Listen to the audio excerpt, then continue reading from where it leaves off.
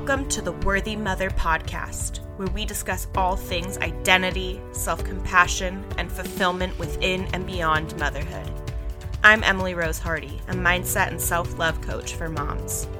I am a firm believer that to be able to take care of our children, we must take care of ourselves first. This is not a parenting podcast. No, this is a podcast where we will challenge the societal expectations of what it means to be a mom, demystify the perfect mom myth, and learn to love ourselves. You are worthy, mama. Let's do this. Hello, good morning, good afternoon, whatever time of day it is for you as you are listening in to the Worthy Mother podcast. Welcome. If you are here returning from, being a regular listener tuning in week after week, thank you so much for being here. It means so much to me that you are sharing this time with me. And if this is your first time tuning in, just a huge welcome to you. I'm so glad that you are here and get to experience this conversation with us. So today is a solo episode, and I am going to be getting into something that has been on my mind quite a lot recently, and that is the idea that growth does not always have to be the goal. Simply put, I find that often we talk about how we can do better, how we can pour into ourselves to be better, being better for others and better for ourselves, right? And there's nothing wrong with that. These conversations are important. I mean, I'm a huge believer that growth is just a beautiful thing, whatever that looks like in your own life. But importantly, I also think that we need to address that growth does not always need to be the goal. We do not always need to be striving for growth. And especially in a space like this, a podcast where we are really talking about ways that we can do better for ourselves, I want to make this really clear that it's also okay if that's just not where we're at right now. So fair warning for this episode, I will be saying the word grow and growth a lot. So I'm just putting that out there. I'm not trying to be too creative with changing that up. I want to let you know. So as we get into this conversation, I want to acknowledge kind of my role in perpetuating, and I don't even know if that's quite the right word because again, it's not necessarily a bad thing, but just perpetuating this idea that we can always be growing. And I mean, that, again, is a big part of what I speak to here on this podcast. This idea that we can always be growing as people and as mothers and as dreamers.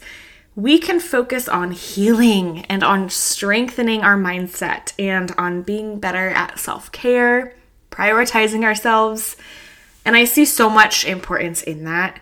And I want moms to know that they never have to feel stuck. There's always opportunity and room for growth. And really, like in my own life, growth has been just a big part of my life. I'm one of those people who absolutely loves learning and improving my mind. And the times in my life when I have been the most depressed or just the most dissatisfied with life are those times when I haven't felt like I'm growing as a person. So yes, I value growth. I really, really do. But the point I'm trying to make here is that while growth can be this really important part of our humanity, it does not always have to be the goal. I want to just kind of release that expectation that we have to be constantly growing or progressing to be worth something. And if we aren't, that we should feel guilty or even ashamed. So why this conversation right now? Well, again, this has been coming forward for me quite often recently. I listen to a lot of podcasts and I have just a lot of conversations with other coaches, other moms, other business owners, and just other people in general who are really always looking to better themselves. And I see this pattern in the way that we often talk about things that highlight opportunities for growth. So, we kind of take on this growth mindset, and believe me, as a coach and as an educator, I really do know how important it is to adopt a growth mindset in our lives. We really are all so capable of growth. But when every conversation stems from a place of growth, as not just a possibility, but also as kind of the centerpiece of the conversation, the centerpiece of the purpose, it doesn't leave much room for simply being.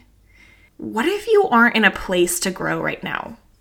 What if you are just getting by? And sure, maybe you could grow, but honestly, it's just not what you want or need right now. What then? And what if you've grown? What if you've gotten to a place where you are just so deeply satisfied with all that you have and all that you are because you have done the work and you have grown? What if growth just isn't what matters right now because you've done so much growing?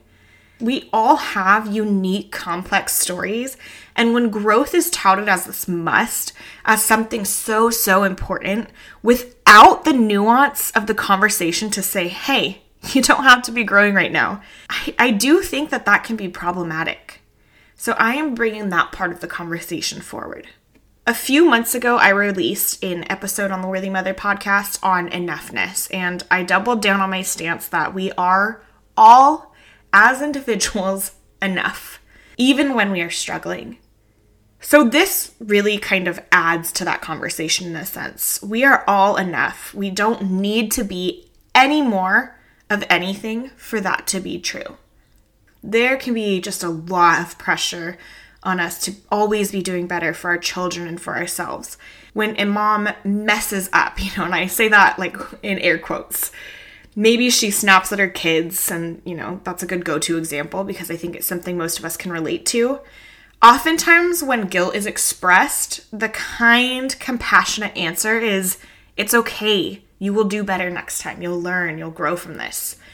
And the thing is that, yes, if you want to parent in a way that doesn't include becoming short with your kids on the regular, it is like amazing and reassuring to know that growth is absolutely possible for you. So it's not to say that like that response is inappropriate, but what that response doesn't leave room for is the reality that growth may not be the priority right now. Maybe this mom wants to do differently, but she's dealing with other things behind the scenes that are taking her full capacity. She isn't going to be making strides in improving herself or her emotional regulation skills right now because it's just like not the priority. She is busy just surviving the challenges of life. So she'll continue to keep her kids safe, but maybe not, improve, so to speak, in the way that she might hope. Another example, maybe a mom feels like her identity is consumed by motherhood, and most of us have been there. And her feelings about that are neutral, maybe. Not really negative, but also not really extremely positive. She just knows it's kind of the case right now. I'm kind of just being a mother, and that's the extent of it right now. And there are so many ways that this particular mom could grow. So many ways that I could support this mom to grow, right? She could work to grow her sense of identity outside of her kids by doing things that she used to love or reconnecting with old friends, looking inside. She could improve her boundaries to make more time for herself. She could learn a new skill that might become a fulfilling passion in her life, right? So growth is absolutely an option, but it doesn't have to be the choice she makes. There's nothing wrong with accepting where you are at and choosing to just be, if that is the option that makes the most sense for you and where you're at. Another place that I think this conversation can be relevant is when it comes to our healing journeys. We all, for the most part, have wounds that we have needed to or still need to heal. And when you are in healing spaces, it can feel like there's this obligation to yourself to move forward in your healing journey. And maybe it is, right? Maybe there is an obligation. That's not for me to decide. But not everyone is always ready to heal. Not everyone is always in a space to heal. That growth, that progress that comes in the form of healing doesn't always have to be front and center. Because for so many, that journey of healing doesn't ever completely stop, right? So it's normal for there to be stages in life where effort is really dedicated to that growth, but also stages where it just can't be the focus. Maybe because it's too much, or maybe just because things are going well, and it can be let go of a little bit. And it is so, so important that we allow space for that in the conversation. So those are some examples of when someone might not make the choice to grow, even when it may be the standard, quote, right choice. So now I want to address some of why this happens. Why are we always striving for growth, so to speak? What is it about the day and age that we live in that makes this such the norm? And I'll say not just the norm, but the expectation. Because if we reflect on history, yes, obviously growth in some regards has always been important, but for most of history, more important to the average person than exceptional growth was simple survival. And it makes sense that as we've evolved as a society and more of those basic needs are being met with consistency, you think modern medicine, the availability to resources, longer life expectancies, etc., we are now more able to focus our energy instead of on those survival things on personal growth. So naturally we do. That alone is just one factor to why we may be kind of in this position to feel like we are always able to be growing and maybe should always be growing.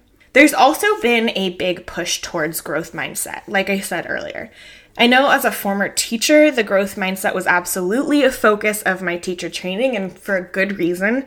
When the goal is to learn, which in education, that's the goal, we have to truly deeply know that we are capable of growth. So instilling a growth mindset is crucial. And really having a growth mindset is so tied to self-esteem and to self-worth. And I really do value that there is so much focus on learning to believe in ourselves and our abilities and our potential that is out in the dialogue of the world right now.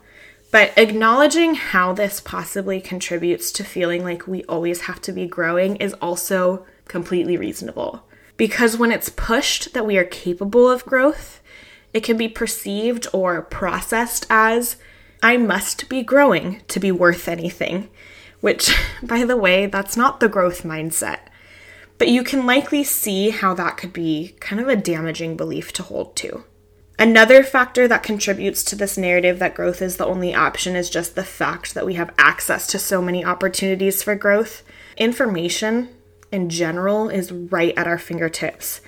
Anything we could possibly want to know or learn is accessible to us. And we are in a time where we mostly are constantly consuming. I mean, you are here right now listening to this podcast as you do whatever it is you're doing with your day. I think it's safe to assume that you probably do consume things regularly to better yourself.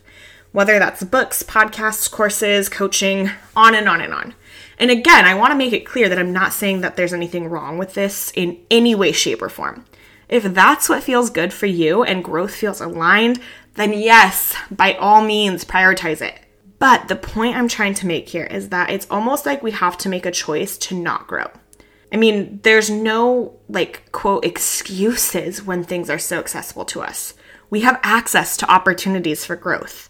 Even therapy can be done online. There's a virtual course out there for practically anything. There is so much research readily available to us on the best parenting practices and educational styles and healthy options for our kids. So if we choose not to consume and not to put growth as a priority, it can feel wrong, like we're choosing to not do what's best for ourselves or worse, our children. So I'll shine the spotlight on the reality that we see this rhetoric a lot when it comes to parenting. People have been parenting in some form or another indefinitely since the start of humanity.